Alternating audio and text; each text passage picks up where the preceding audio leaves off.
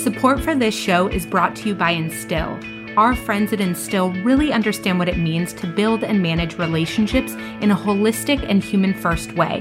The platform's advanced UX design and real-time analytics smooth donor management to make it easy for you to connect every supporter to the impact of your work. To learn more, head on over to www.instill, that's instil.io/Mallory.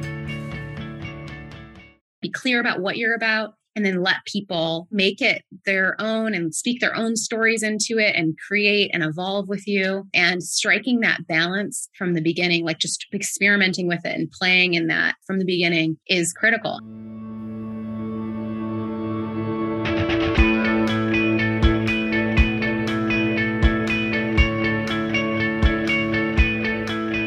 Welcome back to episode 15 of What the Fundraising. I'm your host, Mallory Erickson, and this podcast is for impact leaders and change makers who are looking to fundamentally change the way they lead and fundraise. Today, I'm interviewing Hilary Doe. Hilary is a nonprofit and technology leader committed to powerful citizen engagement and leadership development. Her and I actually go way back to our days at the University of Michigan, where we were part of our campus Roosevelt Institute chapter together. Well, little did I know that she went from that to campus network director and then to the senior advisor of the Institute's president. Today, she's the founder of the Scout Institute and chief strategy officer at Nation Builder. If there is someone who knows how to build and maintain a network and community, it is definitely her. In this episode, we talk about the fundamentals of creating a community and network, how to build a strong sense of belonging and understanding. We share a lot about our own journeys as fundraisers and nonprofit leaders, being honest about some of the mistakes we made along the way and what we learned from it. If you're trying to grow to a national model, build a monthly donor program, or just create a deeper sense of community within your network, this episode is definitely for you. So let's go meet Hilary.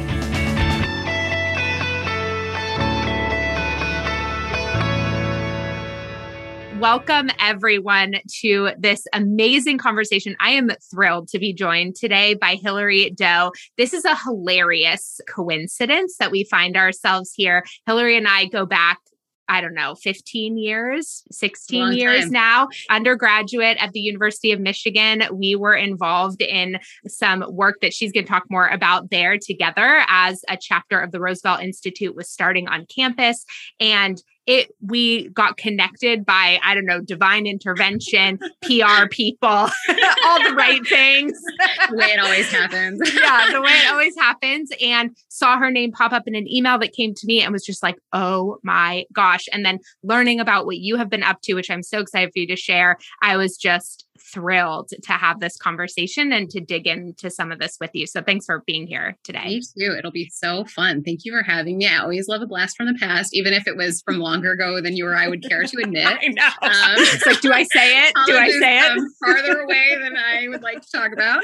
But yeah, no, it's going to be so fun to talk about this. And I mean, I think one of the sort of fun findings when we reconnected was just the role that, fundraising in general and like the process of figuring out how to do that and the freedom that it can open up for serving the missions that we both care about has played in, our careers since college, which was, I think, also completely unexpected. Not something that I knew was going to be true for me when I was in college hanging out with you at the Michigan Union or wherever we were hanging out. So yeah, it's going to be so fun. Yeah, I love that. I know, gosh, I would have never predicted I would be here right now talking about fundraising, even in general. So, all right. So let's just kick it off. Give us like what brings you to this moment in time? Like tell folks sort of your journey to this. Sure. Yeah, no, happy to. Well, from the Michigan Union to now. So yeah, it's funny because we did meet in this context where we were in, as you said, a chapter of the Roosevelt Institution at the time, now what's called the Roosevelt Institute Network. And that also was sort of affiliation that I didn't know would play such a big role in my life, but turned out to. So at the time, it was, sort of a student group on campus. And the idea was that we were kind of a distributed think tank with, a handful of chapters at different universities, ostensibly tasked with, trying to write public policy and get engaged locally. And the thing that was interesting to me about it at the time was that we often ask young people to engage in campaigns, like knocking doors and registering voters, but we don't actually ask for their involvement in the process of governing and policymaking. And that was really compelling to me at the time. And I got hooked, frankly, on Roosevelt in general, because I think I've always just really been in pursuit of, I had that moment at Roosevelt where you realize you're personally capable of expressing your agency and sort of changing the world around you in a way that was not obvious to me before that experience. I didn't, show up at college feeling like, the world was my oyster or something like that. In fact, I think I remember feeling like I was lucky to be there. One, I was the only student from my high school that went to University of Michigan. I thought that was pretty incredible because I went to school in Michigan itself. And then I remember feeling like, I think if you're successful, you're maybe a doctor or a lawyer or a teacher. And that's like the scope of my universe, and having that sort of realization that it's not just for other people or a certain strata or of society or what have you that can be involved in really like shaping our community, but that we can do that together, that it's really critical to listen, that it's critical to build things in unison, in community, not independently. And then you can accomplish these incredible things was really a realization for me, as sort of naive as that sounds today. And I was really struck by that bug, of wanting to be in it with other folks. It's really contagious and exciting to be in a community that's, accomplishing really incredible things and shaping their own destiny. And we did that a lot at Roosevelt. We did work in New Orleans. We did some work with folks in Detroit. And then I was kind of on the road helping to start chapters at a bunch of other campuses and try to share that model with other folks. And, I went to grad school. I kind of got back on a more normal track, was working for a consulting firm for a beat.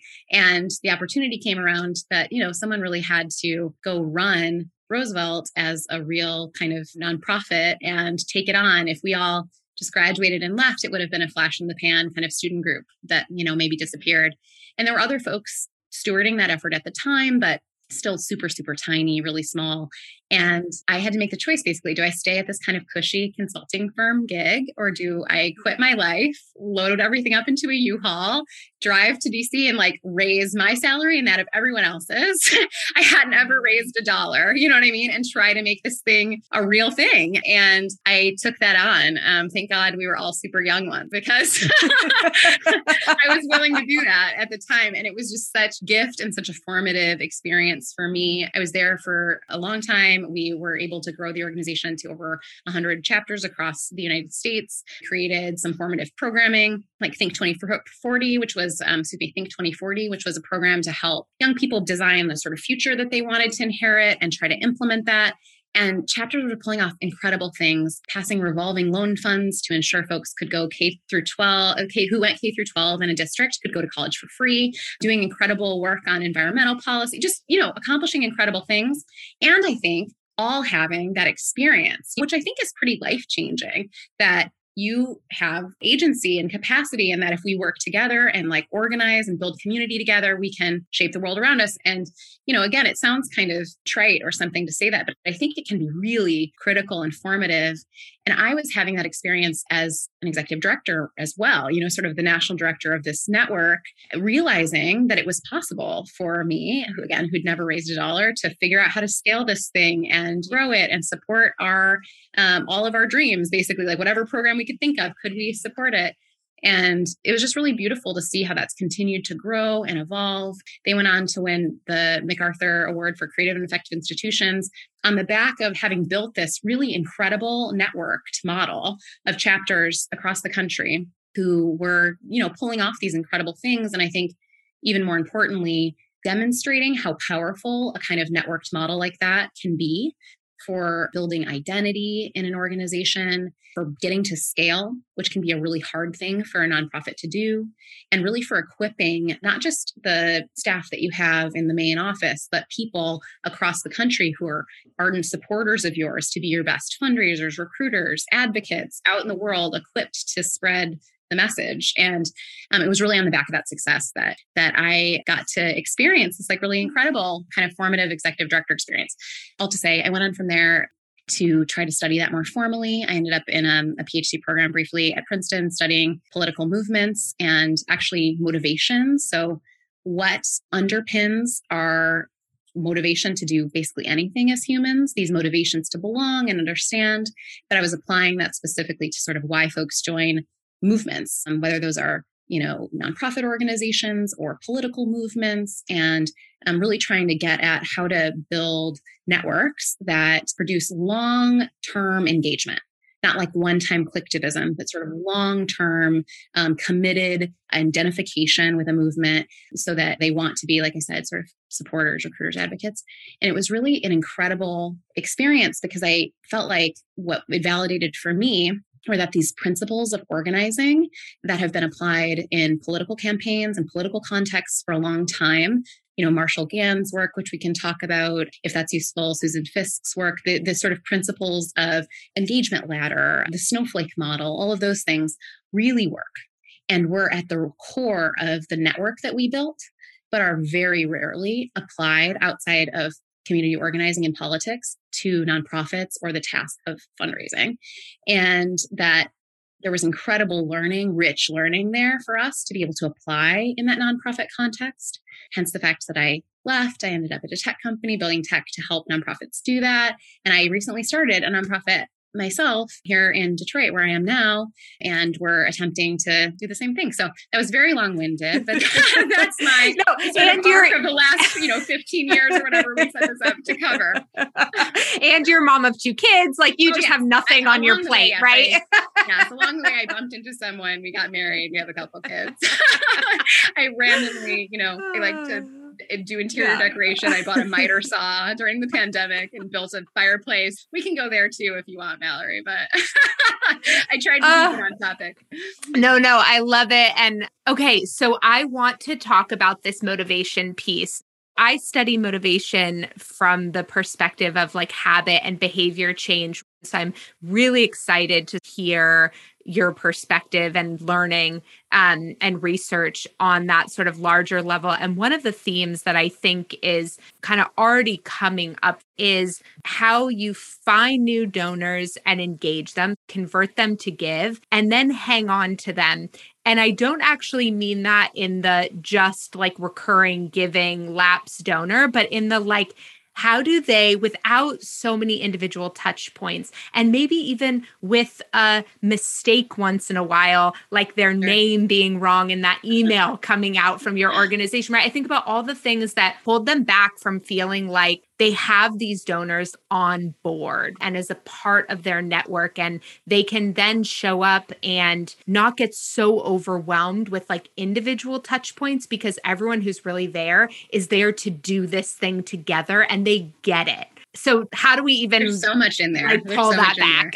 Yeah, no, there's so much in there. I feel like we could take it in pieces because the motivation piece I think was really helpful for me as a fundraiser myself. And then I would love to talk about networks. I would just talk about them for weeks on end. So we'll try to keep it sort of tight for this. But I think that so to zoom out, I suppose, some of the work on motivation is probably really relevant to work that you do as well. And I already mentioned Susan Fisk, but she's at Princeton. I really love her work, but she did this theory of sort of the 5 core social motivations. I think that the acronym for them is BUCKET, if people are looking it up. But the first 2, and the one that's at the root, those sort of her proposed root of all the reason that we do anything, like all sort of core human social motivation, is belonging, that people want to belong to a group, something that they can all identify with, that they want to be a part of something, that they want to know who else they belong with. That's like this fundamental sort of core root motivation. And I think it's helpful because if you know that and think about that, we need to give people something to belong to. And I think that a lot of times I hear folks in the nonprofit space say, I already made one ask, and so I don't want to ask anyone again for a while. I don't want to be a bother. I want to be respectful of that. What a donation is in part, right, is an invitation. They want to participate. And if we're asking once and saying like, thank you so much, I'm not going to bother you for a year, we sort of missed the opportunity to give them something to belong to. They gave a few dollars, they could have done that by buying a Coke. Like, they're sort of asking to be invited into the good work that they think that you're doing. And so just like holding at the core that there's this desire to belong and giving people really something to belong to, I think is really critical. And that you can extend that from sort of, I suppose you could say, well, I have a membership program. That's something they can belong to. But then I would ask the question, is it just one unidirectional? Is it you sending them information as a member, you sending them a t-shirt once in a while? Because that's not replicating the human experience of belonging. When you think of something that you feel like you really belong to, your church community or your local civic organization or your bachelor watch party on Monday nights or whatever it is, like it wouldn't scratch the itch for you to just receive an email about that once in a while. Like you want to be like in a multi-directional kind of relationship. And so this is where some of those principles of organizing come in and become really critical. I think about stagnation basically as one way to put it, as the enemy of a healthy nonprofit or a healthy fundraising environment. You don't want people to be able to be stagnant, non-moving, like just sitting on your email list and passively receiving your email, waiting for the chance to give again in a year. They're not really in a belonging, kind of relationship with you. You want to create opportunities for movement all the time, for them to take the next step and the next step, move up an engagement ladder with you and give you feedback at each rung of that ladder, if that makes sense. Totally. So that's belonging. That's the core root center. And I think can really inform the way that we structure these programs. Like I said, one test for yourself, if you thought this through well, is sort of what is your engagement ladder? What's your ideal donor path? So if you met someone and they gave you $20, what's the next thing you want them to do? And the next thing, what's the next best possible way they could engage with you? And assume that you want them to engage with you every month for the next 2 years. To really force yourself to do that exercise, because I think very few folks do, then you'll start to create a picture of what it looks like for an ideal member to belong in your group, to identify with you as primary way in which they're doing their philanthropy or their community engagement. The second core motivation is understanding. And this one's also really fascinating. So people are motivated to understand the things that their core group understands. So once they belong to something, they want to learn about and know what everyone else in that group learns about and knows. There was some incredible research I remember, and I was doing some of my early PhD work, studies where basically they would add political messages about registering to vote and how cool voting is and things like that to, say, like the Facebook feed of some folks in a school. And then all their friends would see that that was occurring. It would seem as if they were interested in that content, and it triggered this information seeking behavior in all their friend group. Wow. Oh, we need to learn about that. We need to know more about, that political issue or whatever, because we belong in this group and my group now cares about X. So, it really triggers that information seeking behavior. And again, I think that's a really interesting thing to apply to our organizations. We build belonging. How are we really letting people express to us? They understand the issues we care about, not just tell them about our issue, but let them provide a feedback loop.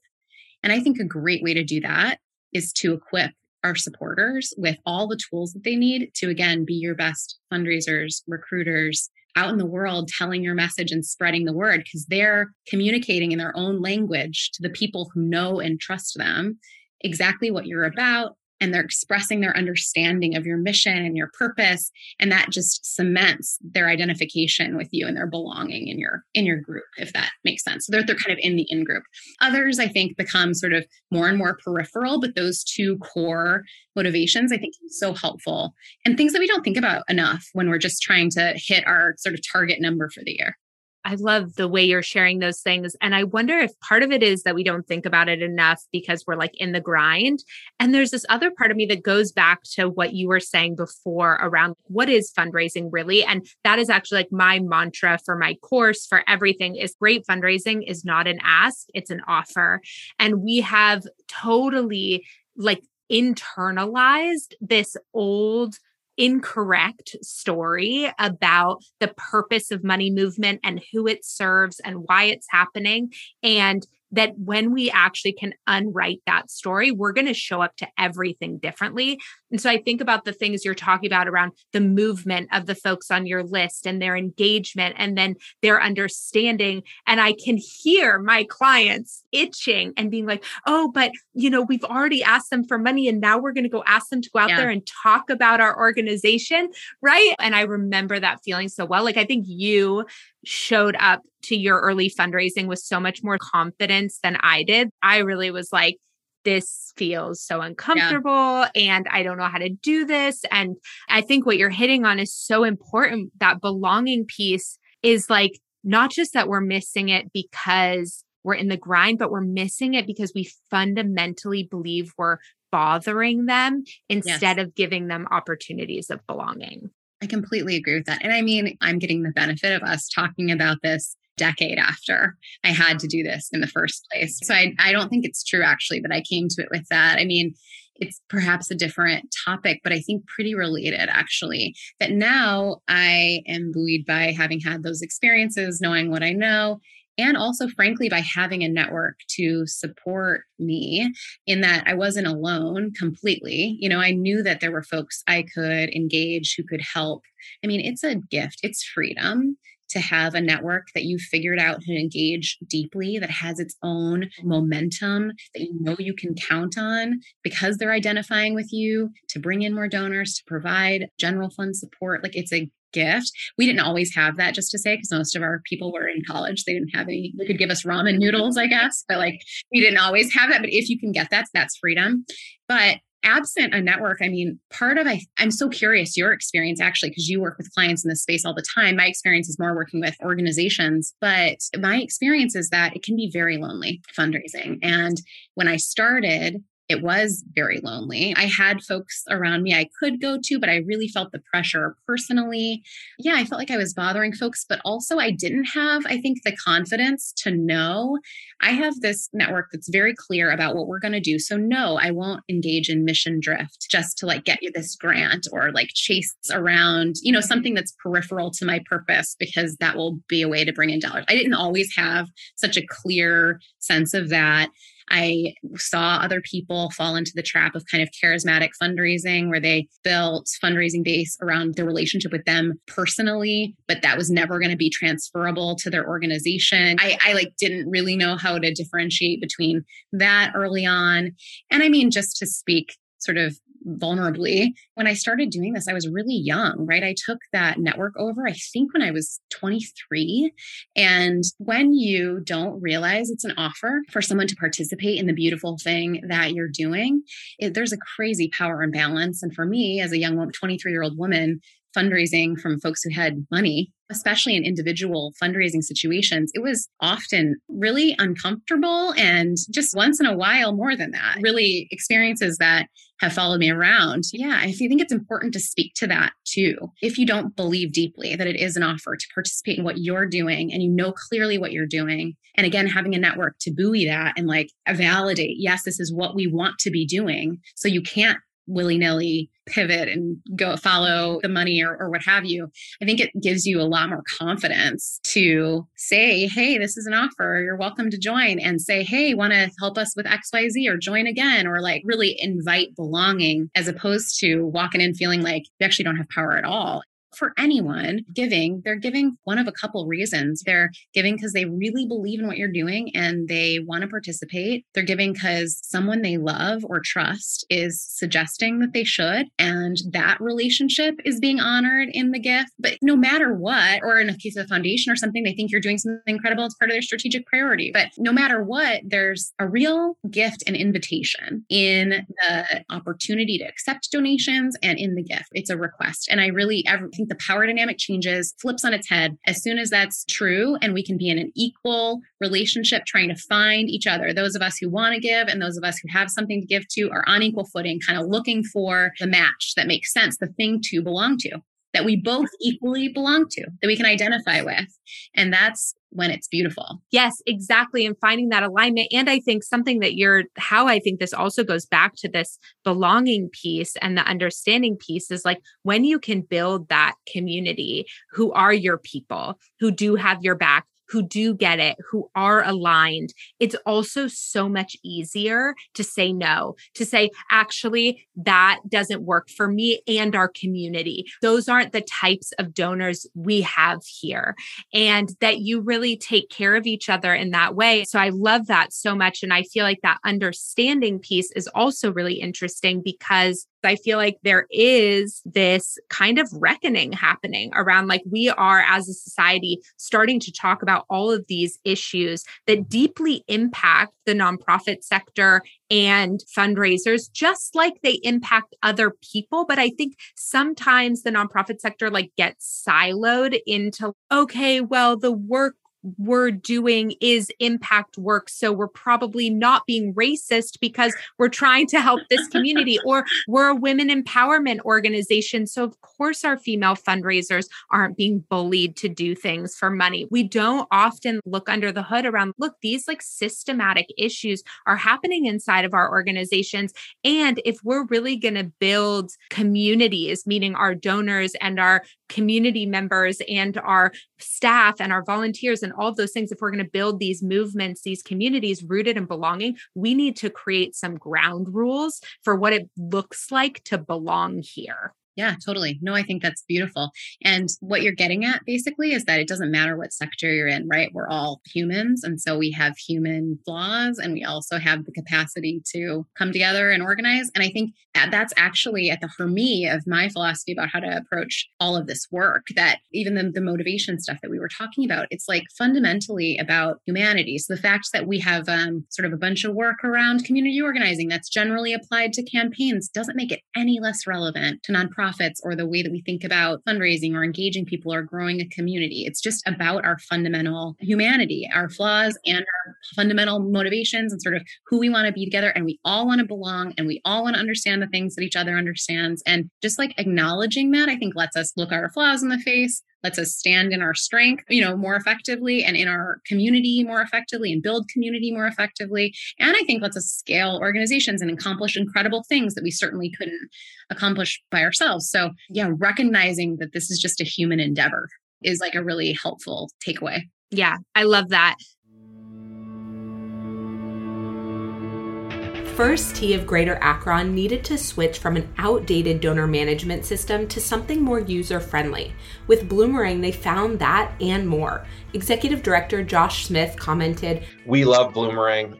It's saved time. It's helped us raise more funds." By investing in a donor database that they actually loved using, First Tee of Greater Akron was able to raise more funds and continue creating lasting change in their community. To listen to the full interview with First Tee of Greater Akron, visit bloomerang.com/whatthefundraising or click the link in the show notes. Okay, I want to ask you a question. So when you think about, you were going to start a new initiative. Yep. What are some of the core principles related to belonging that you are sure to build into the framework from the get-go? There's a couple ways to answer that question, so I'll try to hit both. One, I think probably pretty well understood at this point, but I do notice some folks skipping it.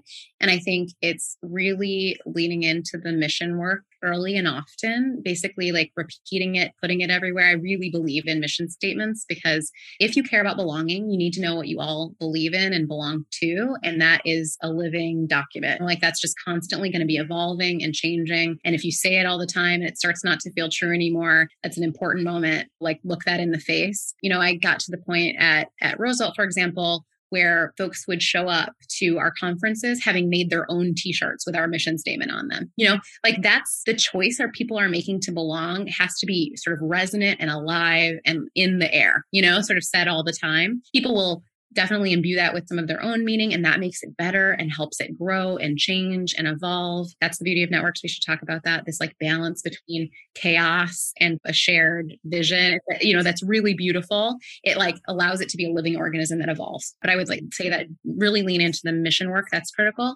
And the second thing I think is to build the structural supports that allow belonging to occur. So again, make sure that things are as multi-directional as possible, that we're creating feedback loops for people to talk back to you and not just to broadcast out. One thing that I always make sure to do is that my structure supports the most human interaction possible. So what I mean by that is if you send an email from an organization name, the Institute of blah, blah, blah, the odds that you get anyone to read it and respond are very, very low relative to whether you tell your supporters to tell their friends something, or you send something from a human, you have a human conversation, a human interaction, you use text message instead of email, just all these ways. Like literally, if you think about what would I do if I was sitting in a room with this person, how close can you get to replicating that in your structure? Because that builds identification and belonging. And then I think the third thing is building into your structure expectation that you're going to let go. We suffocate the potential for folks to belong with us when we control things too much. If you hold on too tight, you will suffocate that sense of belonging. You will suffocate any network you tried to build, the community you tried to build together, because it's an equal relationship. If someone repeats what you're about, but changes the words a little bit and you freak out, they will not do it again. You know what I mean? There's this, you have to be clear and repeat that mission all the time. Be clear about what you're about, and then let people make it their own and speak their own stories into it and create and evolve with you. And striking that balance from the beginning, like just experimenting with it and playing in that from the beginning is critical. I mean, it's the thing that I think made Roosevelt successful, that we had a clear mission that we all believed in, core programming that anyone could pick up and replicate. So we were providing some structure, but then, chapters are petri dishes. Folks are taking those core programming and evolving them a little bit. We'd see one chapter explode and have 300 members and then lean into it. What are you doing? What's different? Oh, you tried this? Like, that's super interesting. Come back to the mission. Does that align? Is that fit? It does. Great. Let's tell everyone else to do the same thing. Use those sort of natural evolutions, let people talk back to you and create beautiful things and then share them across the network. But that's one of the things that I think folks struggle with the most, having to let go in order for belonging to occur. So what do you think that is? Like, where do you think people are getting sort of caught in letting go? Is that perfectionism? Is that their boards coming down hard on them around things? What's the barrier to that? I mean, I think one part of it that I totally get, by the way, having run a network for a long time, is fear. You imagine the worst case scenario. So what could someone do if they took our logo and put it on a t-shirt that they wrote the slogan of, and it's just completely antithetical to what we believe? I think it's fear. It's sort of rooted in the extremes. That happens so rarely. And it's generally very clear to people that someone has gone rogue. You know what I mean? That's just so unusual for something like that to occur. And if you solve for that, like that's the main thing that you're concerned about, you'll hold on really tight. You'll ensure you're the only person that can post anything on the website. Your people can never talk directly to each other. Things only come through blast email. You'll hold on real tight, and you'll lose all the things in between your, idea of perfection and this crazy extreme that will probably never happen. You'll lose someone iterating on the way you talk about your pitch, your organization, that's way better than yours and would have worked better for you to raise money. You'll lose on someone who has an incredible network, telling everyone they know and bringing you your new top donor, or lose on like an innovative new program idea that you never had that's right in the pocket that you're going to use to fundraise for the entire next year. You'll sort of miss all these opportunities because of fear of some extreme. So I think figuring out how to strike that balance is really important. For example, give people tools so that they have in hand things that you want them to have. Like, for example, your logo and things that you want to be consistent. Like, give them those tools so they have them, so they don't try and make their own and go totally rogue on you. Give them an event page to throw up user submitted events. Sort of provide structure for them to pour into so that you don't get so much rogueness happening, but that allows for creativity and beauty and all of that. So I don't know, that's my recommendation. And I think it's the primary thing that I see in even big organizations that want to build more belonging, like a real fear of letting go.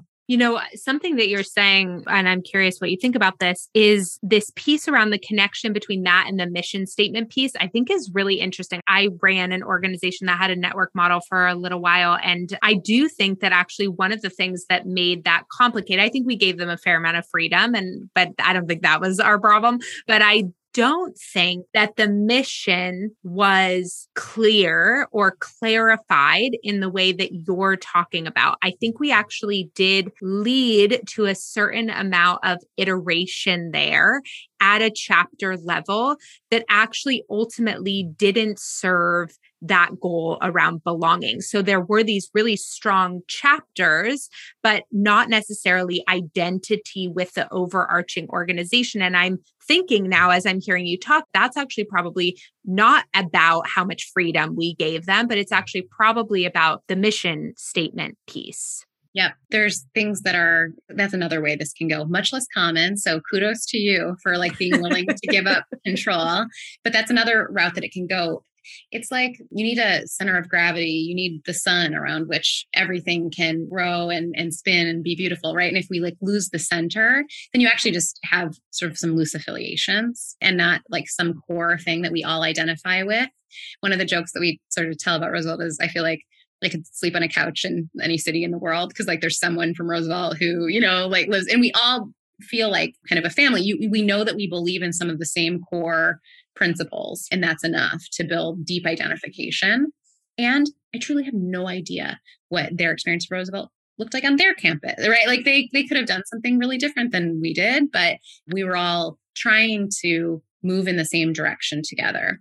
And so just this constant kind of assessment of letting beautiful things happen that you're not in control over, identifying, what of those innovations are things you should scale across the network to help you grow. And then always kind of coming back to the mission. I think that whatever the center is, whatever the core is, and generally, I think that's, what we're all trying to accomplish together. And I'm sure this ties in with the living organism. I love what you said, the balance between chaos and structure. Control. Okay. Yeah. So talk to me a little bit about that. Like, how do people find that balance? And maybe even one step further, my guess is in finding that sweet spot, you're going to mess up. So how do you come back from that and continue to play in this balance? Well, I think the first thing I'd say to give folks encouragement, it's like carrots or sticks. I have sort of a carrot and then give them both. Totally. I guess the word of caution maybe first is that I think for a lot of folks, this feels like a nice to have, like maybe we could try, a network. I think what I would say is just, again, I called it freedom earlier, so I'm using pretty expressive language around what a network can provide. But I think a lot of times folks feel like they have to choose. Do I get foundation money or do I go after small dollar donors and build a small dollar program? Who has time for that? It can be really onerous and taxing, to figure out how to do that. And then you get a little donation. How do you, like a year later, you get another little donation and you have to get to scale. This volume isn't worth it. I just think there's a lot of decisions that we feel like we have to make. And oftentimes folks break in the direction of sort of not worrying about that small donor program. I get that calculus and maybe you shouldn't. But I think what we should worry about is not just a small donor program, but a small group of donors or supporters who can spread the message for you and build a small donor program on your behalf.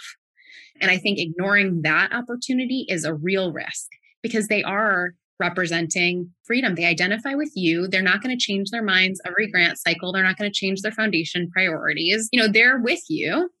All the studies on trust and all of that tell us that it's you believe in what your friends believe in, that motivation to, again, belong and understand what your people understand. And if they care about it passionately, you might too. And this gets us back to the principles of organizing and Marshall Gans and all these incredible structures that he's put out into the world and that were on display, obviously, in the 2008 Obama campaign.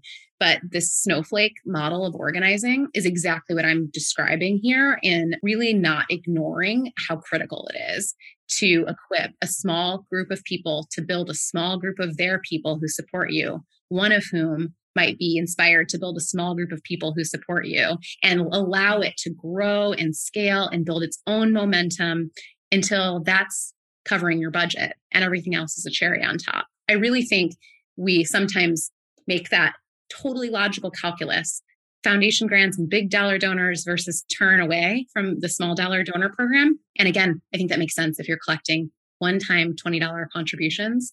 But I really don't think it makes sense to turn away from that, snowflake model that has this capacity to buoy your mission today and what it will be in 15 years. So that is something that I think is worth leaning into and experimenting around.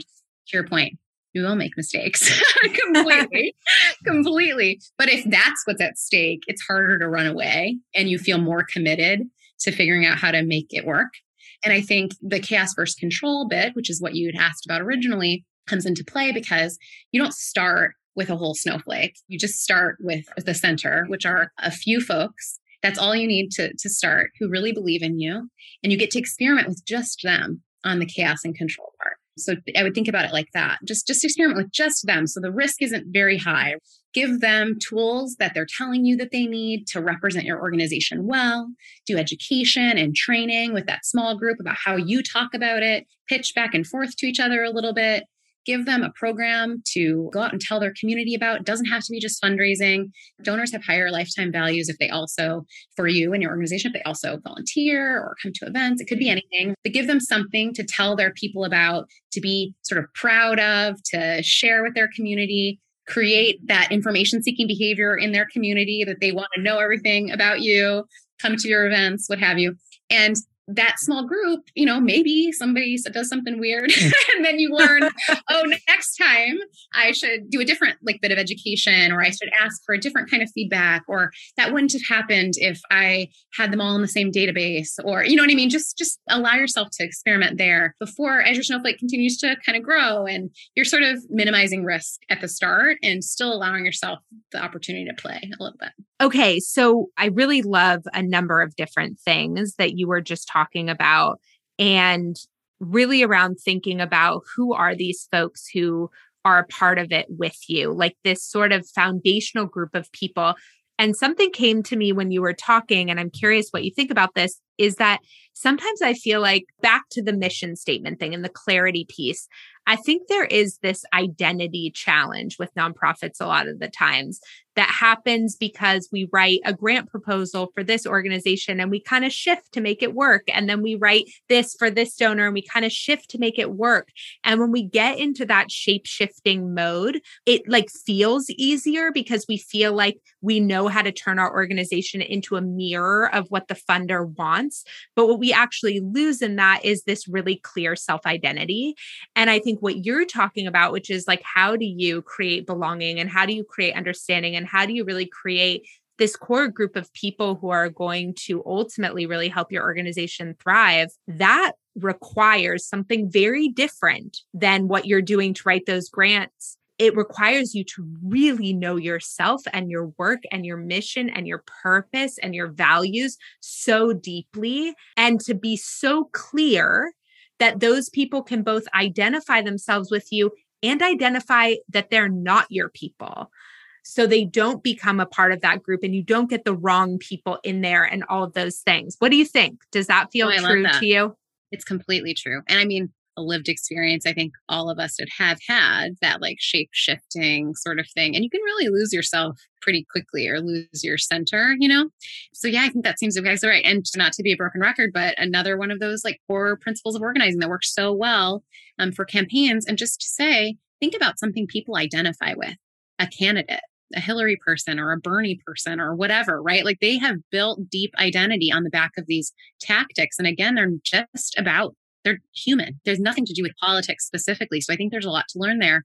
And one of those principles is story of self, story of us, story of now. You have to do deep work. Who are you and what are you about? And what are we about together? Sort of doing that deep work and staying really rooted in that and reminding ourselves of it all the time is a beautiful part of this practice. And I think it's a really short-term, long-term thing. What are you giving up in the short term to change your team, to engage in mission drift, versus what can you get in the long term by staying really rooted and really clear? That's the word that I use all the time. It just feels so true to me that I know when I'm rooted, when I can feel my feet in the ground and I'm very clear about what we're up to, versus when I'm a little bit off balance. And yeah, I think engaging in and recognizing the primacy of building belonging with your people, and that those are the people that are going to get you to scale, and their people and their people and their people, is such a wonderful backstop to any sliding around that you might be prone to do, because they need to keep recognizing you. It's just a beautiful accountability mechanism. And again, y'all will evolve together. This could change. You'll discover things together. You might be different than you were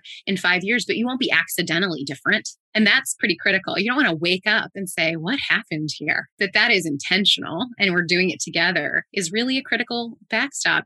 What ended up happening for me was that when I would write a foundation grant or something, it's totally possible that I'm doing a program that's about something that's really relevant to this foundation. It doesn't change who I am, though. There's a part of that grant that it says who we are. That is who we are, period. And that is immovable.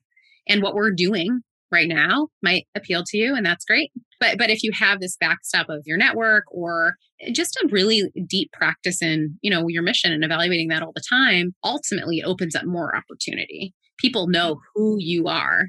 And even if they aren't the same kind of funder you got last year, they might be able to see themselves in who you are and what you're up to.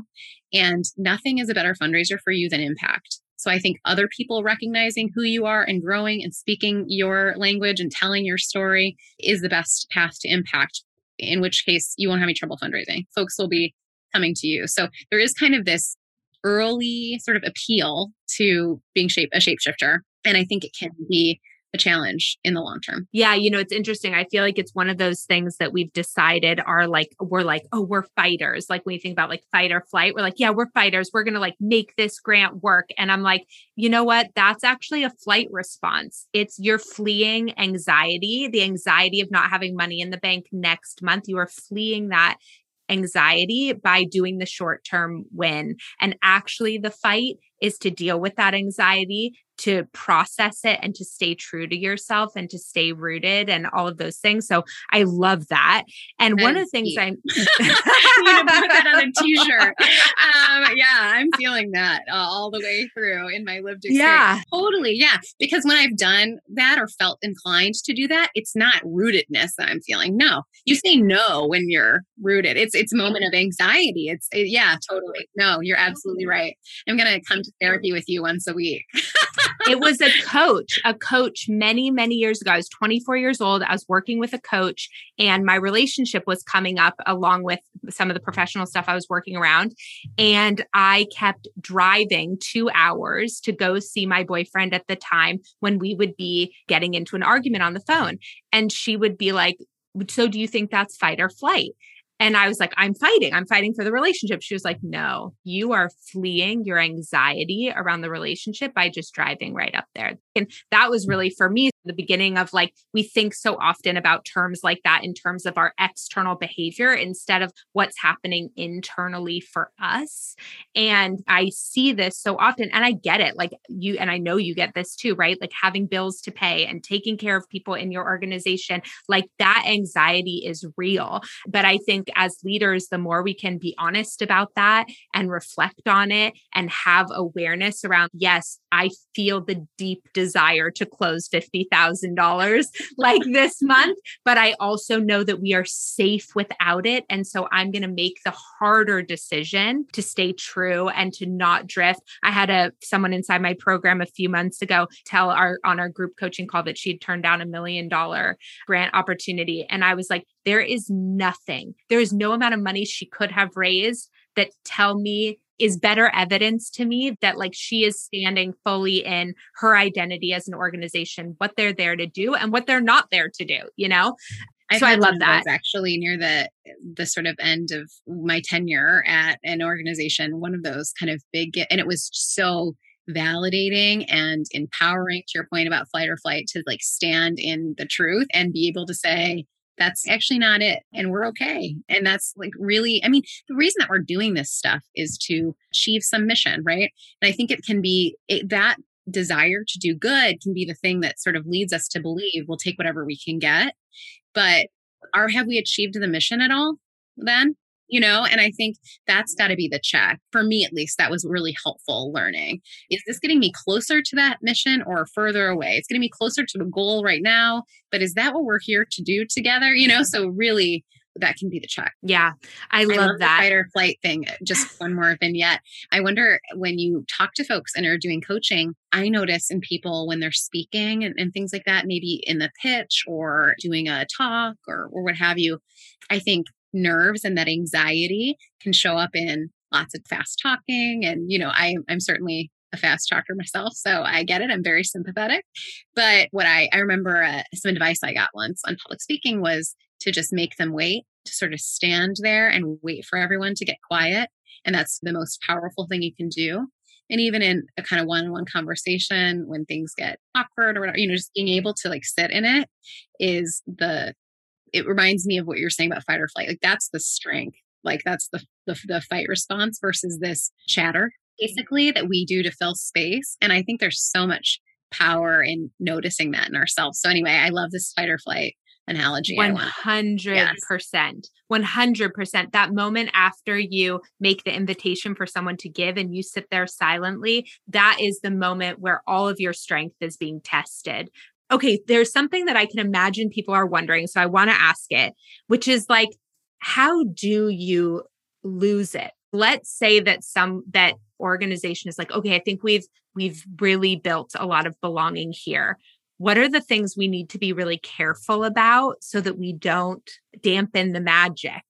We talked earlier about holding too tight and that fear of that threat of suffocation. I think that always exists. I also think as your organization gets bigger and bigger, which I think it will, if you engage in this well, you become farther and farther away, or you can, from the last person to have heard about you, the most recent person to have heard about you. You might be quite far away at some point from that person. And so I think the risk becomes creating central programming. We talked about control versus chaos, like providing people with some central programming, some things that they can do. Don't make it so hard that everyone has to create from scratch the thing that they need to do. You need to be providing some centralized structure. That structure can begin to be created in an environment that's so far away from the person that most recently heard about you, it's actually not that interesting to them. You can lose touch, I think, a little bit with your network or the newest folks in it. And so it requires listening, which is, I think, a core component of any good leader in this era in particular.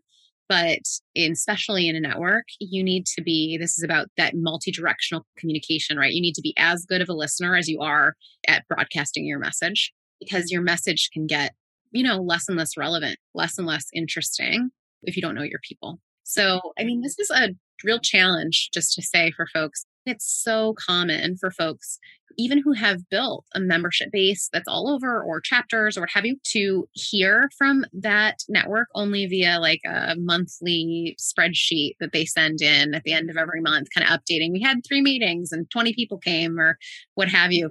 And that isn't, you can't hear, you know what I mean? You can't operate blind and you can't sort of hear what they're saying to you. That risk gets higher and higher. So I think the onus on you to figure out mechanisms for listening are really critical as you become more successful, actually, and you get farther and farther away. So how are you seeing what they're up to? How are you noticing fluctuations in membership so you can intervene when someone's struggling, but more importantly, so that you can learn when people are doing really well and share those learnings? Again, if we're using the kind of living organism analogy here, this thing is growing and shifting and changing, and you need to be learning all the time, or you don't have a network. You have this loose affiliation. We need to be like, it's an opportunity to experiment and learn from each other and then share those best practices with everybody.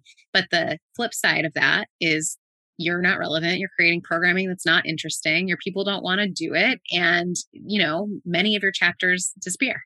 So I think that's the risk. Yeah, I love that. And I think just another theme I feel like that you're hitting on is just this idea that ego really needs to be removed from these. Ego is a natural thing that we all deal with in different ways. But I think what you're talking about is trust has to go both ways.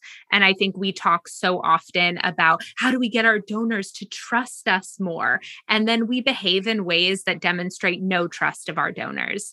And I think that movement, that back and forth, that are we showing up in the way for our donors, like even in terms of trust, not just in terms of communication, that we want them to show up to us, I think is such an important theme that I feel like you're really highlighting. Yeah. And I mean, we talked about, again, that snowflake model, or the engagement ladder. It implies there's always a next way for someone to lean into their participation with you, to deepen their participation. And that conveys trust. I mean, it's a way you can structurally let folks know that you want them to participate as much as they want to participate, and that there's room for them to pour their own vision and like learning into this with you. So there are ways for us to put our money where our mouth is, to sort of act in a way that conveys that trust and let people keep shaping this thing that we're making together. I love that.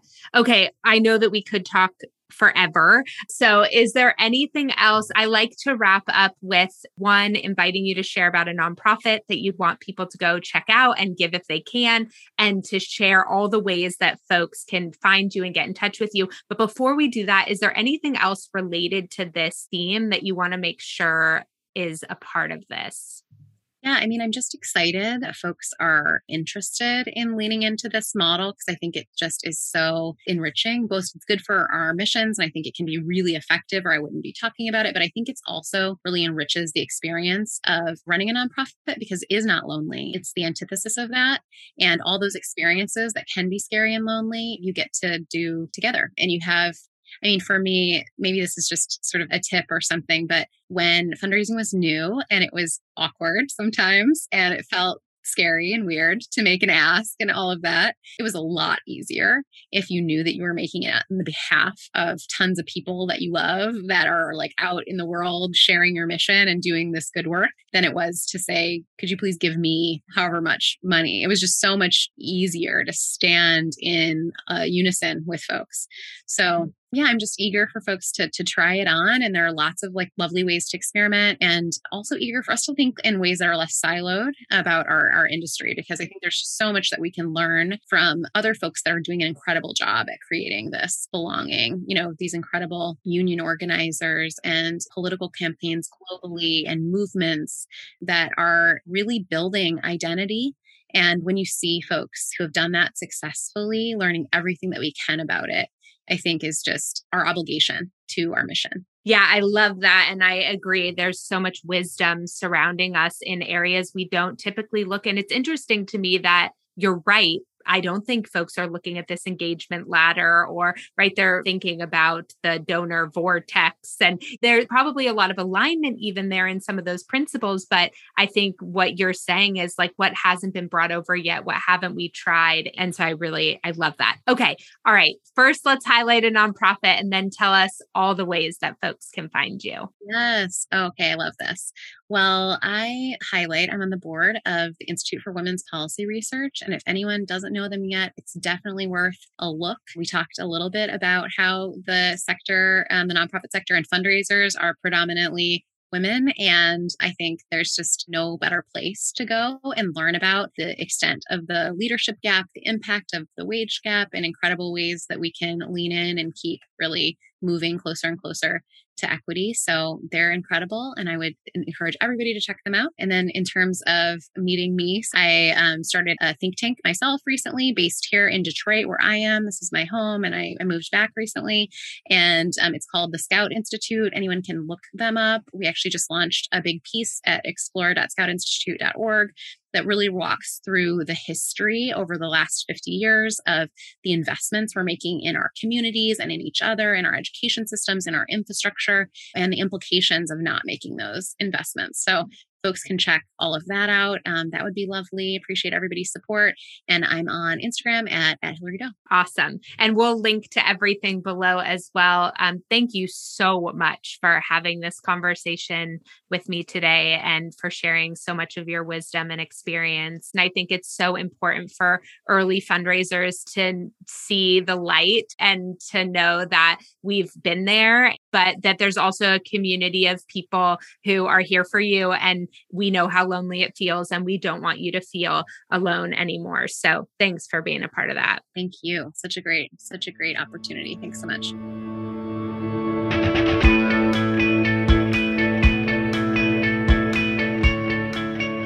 All right. I feel like we just had a masterclass in network and community building. There was so much that Hillary shared today that was new to me. Susan Fisk's work, the snowflake model, So if these are new for you too, don't worry. We have all the detailed show notes over at MalloryErickson.com/podcast. You'll find more information about Hillary's work there and how to connect with her. I really appreciate the way she explains the relationship between clear and strong mission statements with freedom and flexibility. It's not always easy to find the balance, but I'm really grateful for the reminder that our biggest fears of what might happen if we give up more oversight are really unlikely, and that it's worth it for the magic that happens when we lean into the aliveness of our network and community. Thank you for spending this time with us today. If you enjoyed this episode, we would love it if you would give it a rating and review and share it with a friend. I'm so grateful for all of my listeners, especially you, and the good, hard work you're doing to make our world a better place. If you miss me between episodes, stop by and say hello on Instagram under @whatthefundraising_. Have a great day, and I'll see you next week.